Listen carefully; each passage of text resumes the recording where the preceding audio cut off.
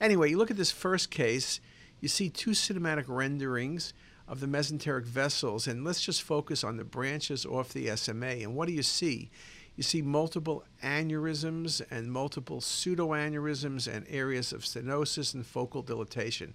Just a beautiful visualization of what really appears to be a vasculitis. It's not a carcinoid tumor. Carcinoid encases vessels, desmoplastic reaction. IV drug abuse, polyarteritis nodosa, and lupus all can give you vasculitis, but in this case, there are so many abnormal vessels, including branches off the hepatic artery, and if you look carefully, and I gave you all the images, you would have seen the kidneys involved as well, and you vaguely can see that if you know they're abnormal. And so the idea of looking at this, multiple vessels, multiple aneurysms, multiple narrowings.